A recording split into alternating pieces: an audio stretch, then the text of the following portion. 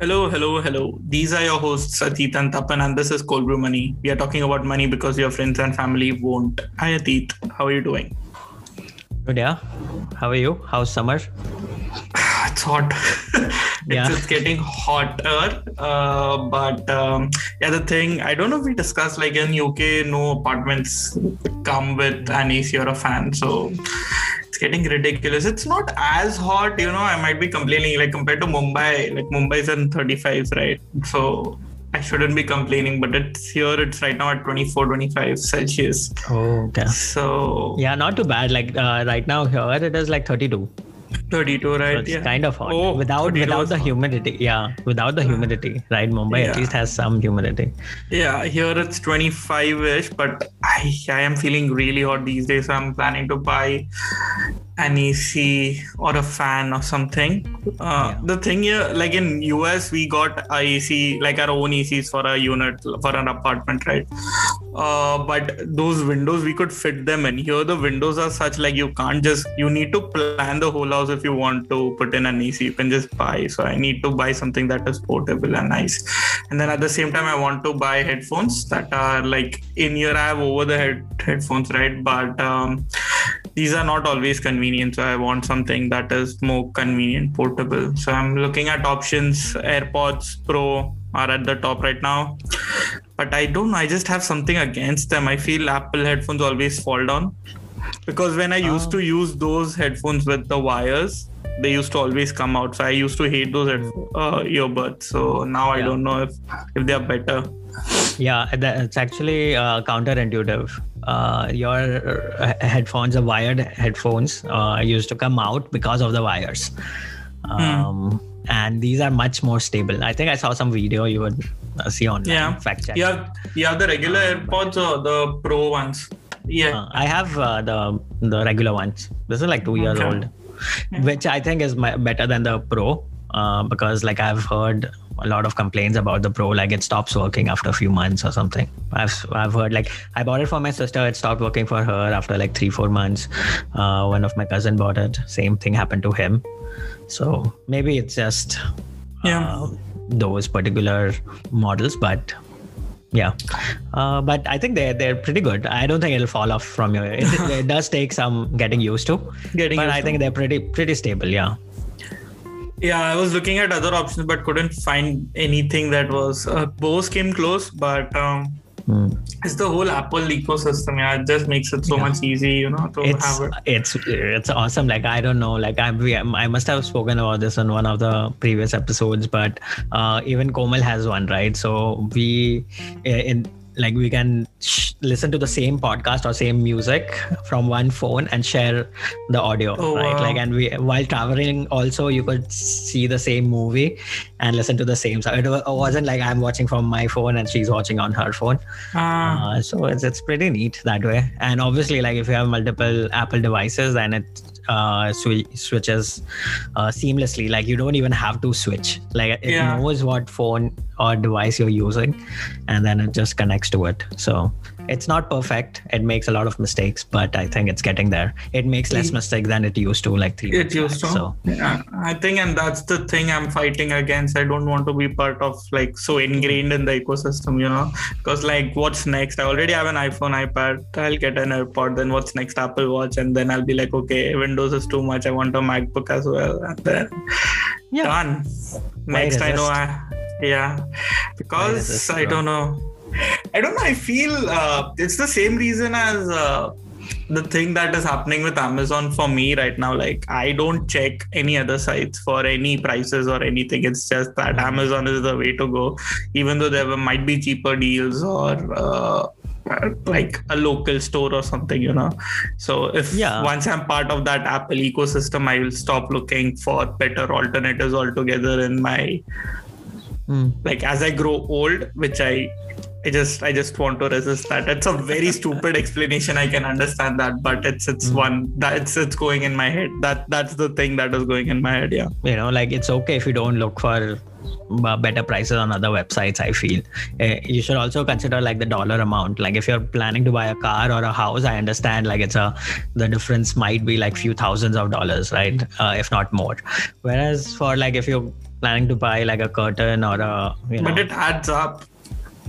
Yeah, it sort of adds up, but you might get like a few dollars or tens of dollars on every order. Yeah, over a whole year. I don't think it'll cross like 1,000, right? The difference between like the cheapest option that you could have bought versus what you're just buying, because I think you save more time compared to going through the hassle, unless you like it. If you like it, then more power to you. But if you just almost want to run an experiment, like one person orders everything from Amazon, one person for an entire year from outside, and then see like the same things and see who saves more. Yeah. I'm pretty sure someone might have done this stupid thing on YouTube or somewhere. Yeah, I'm sure. Cool. If anyone has any headphones recommendations, wireless, Bluetooth enabled, noise cancellation if feasible, let me know through my Instagram or Twitter, anywhere, because I'm looking for a new pair. Cool. We'll get started. Today's episode is a continuation of our episode number 48, which was on the investors checklist. How do you value a company in terms of the story, which is like the business quality, and then the numbers. In episode 48, we covered the story aspect of it, like what business quality should you look for in a company when you're evaluating. So Atit shared his own checklist, which was going through a number of points, and for each one of them we went through in quite a lot of detail to explain what it means and what should you be looking at. And today's episode, we'll cover the numbers part, which is how do you value the company, what numbers should you be looking at, and that in totality will give you a good idea of if you should be investing in that company. So that's why we are calling it as a investors checklist. But as always, before we get started, if you like Cold Brew Money, please share it with your friends, family, let them know about the podcast because it helps us a lot. So now let's get started after this break.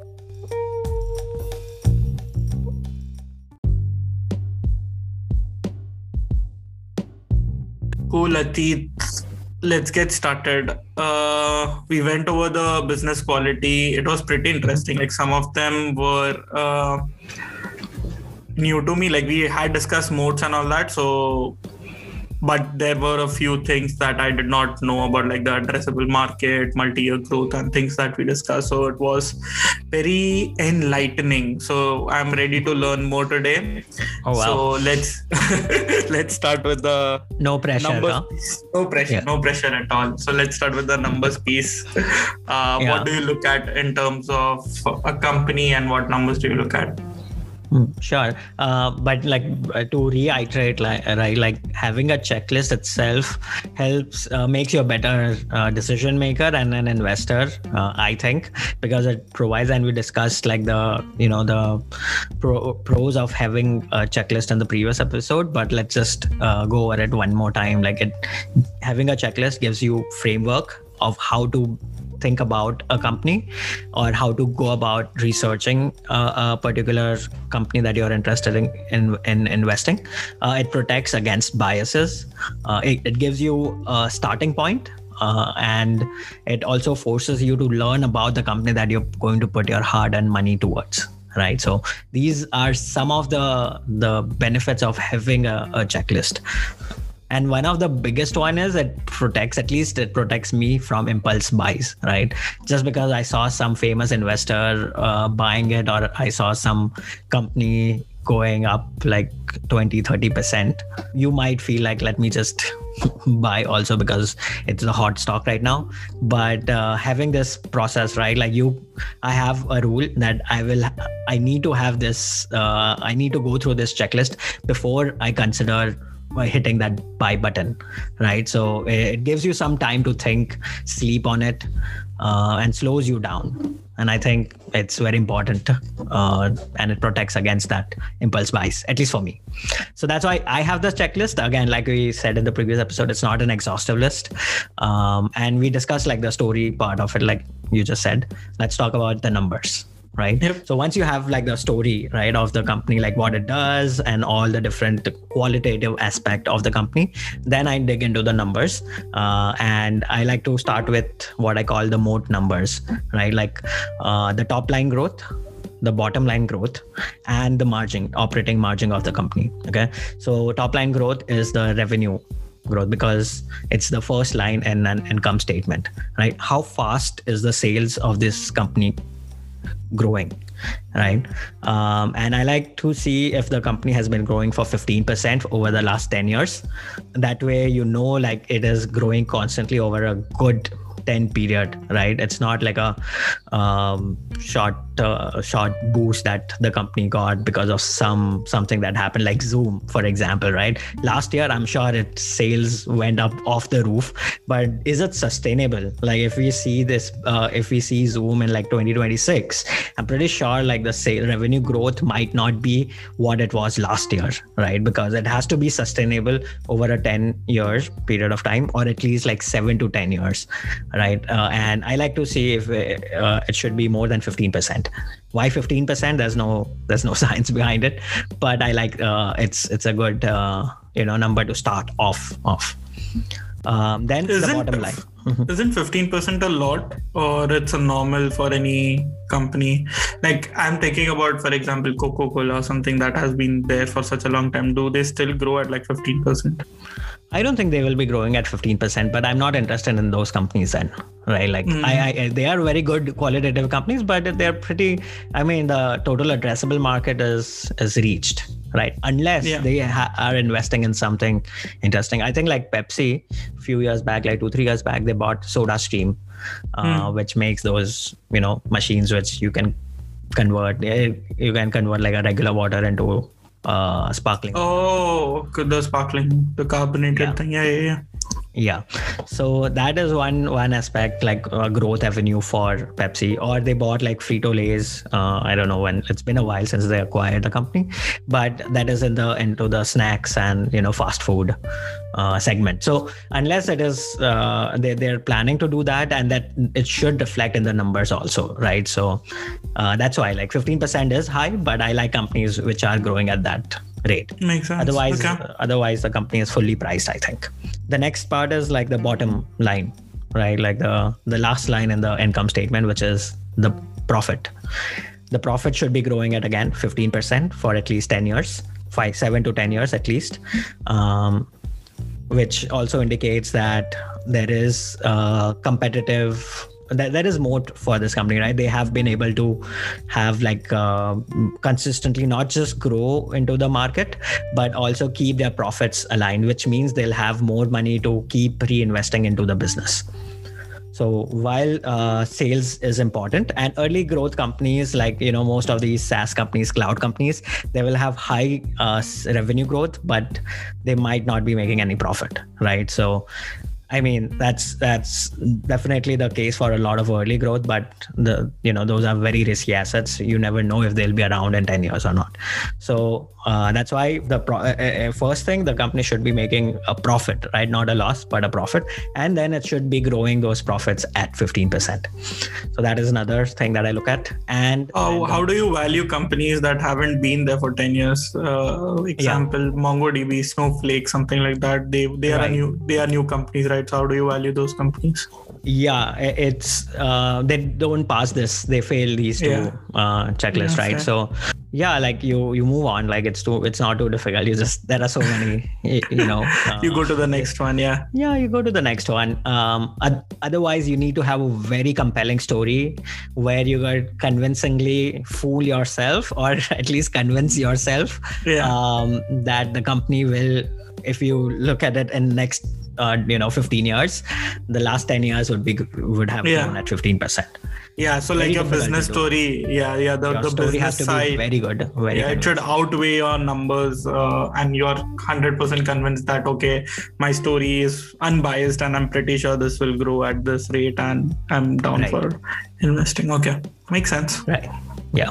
And then the last mode number is operating margin, which should also be more than 15%, averaging more than 15%, which shows that they have pricing power, right? If the operating margin is going down, that means the competitors are coming and pricing, pulling down the price. Like airline business, you start off, if you are the only airline, great, you have monopoly and everything.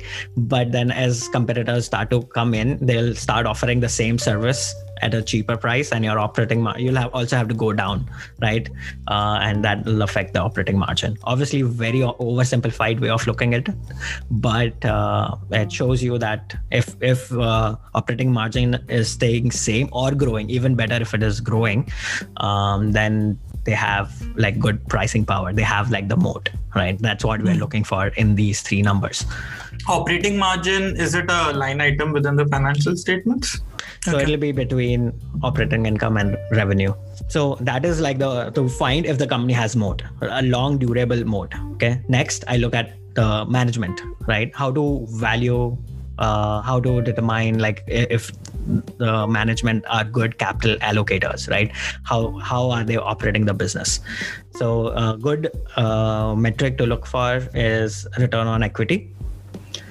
Which should average for more than, again, 15% over a 10-year period.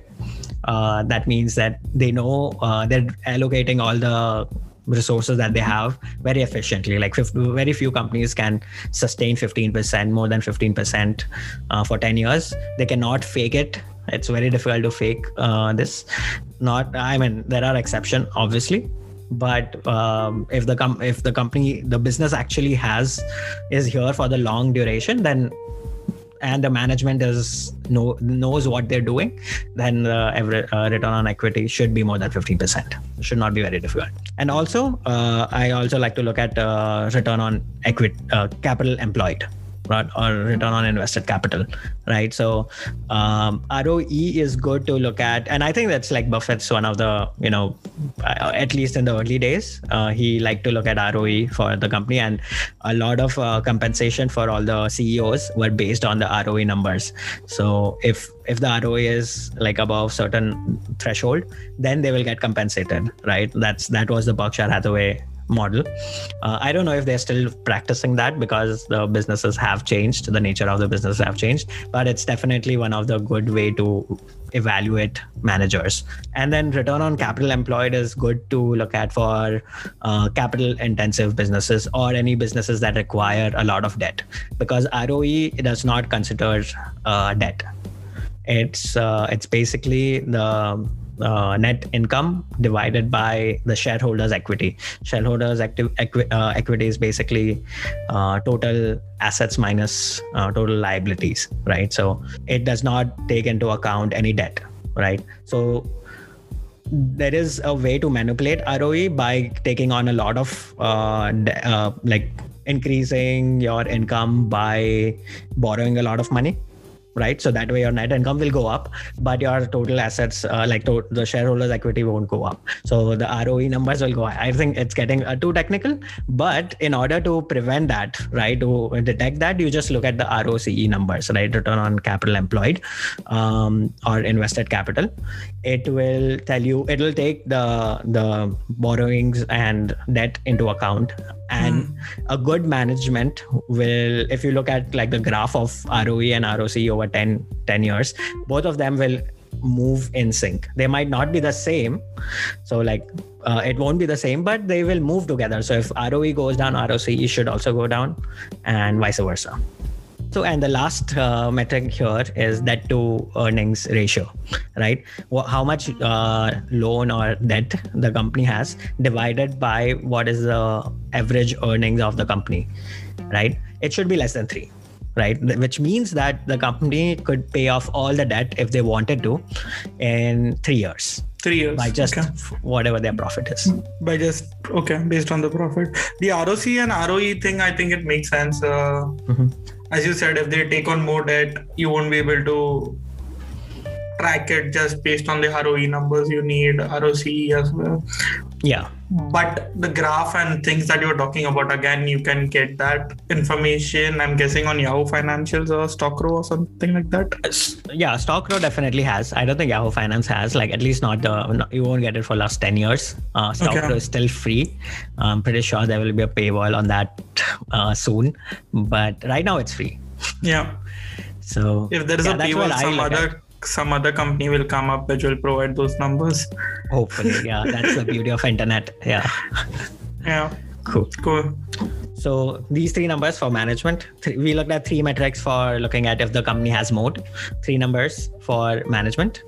And then if the company passed these 2 things, right, which is difficult, right? We have a very high bar of 15%. If they pass all of this, then we look at the valuation, right? This follows the principle that Warren Buffett gave us. You should look at the value or the price of the company at the end.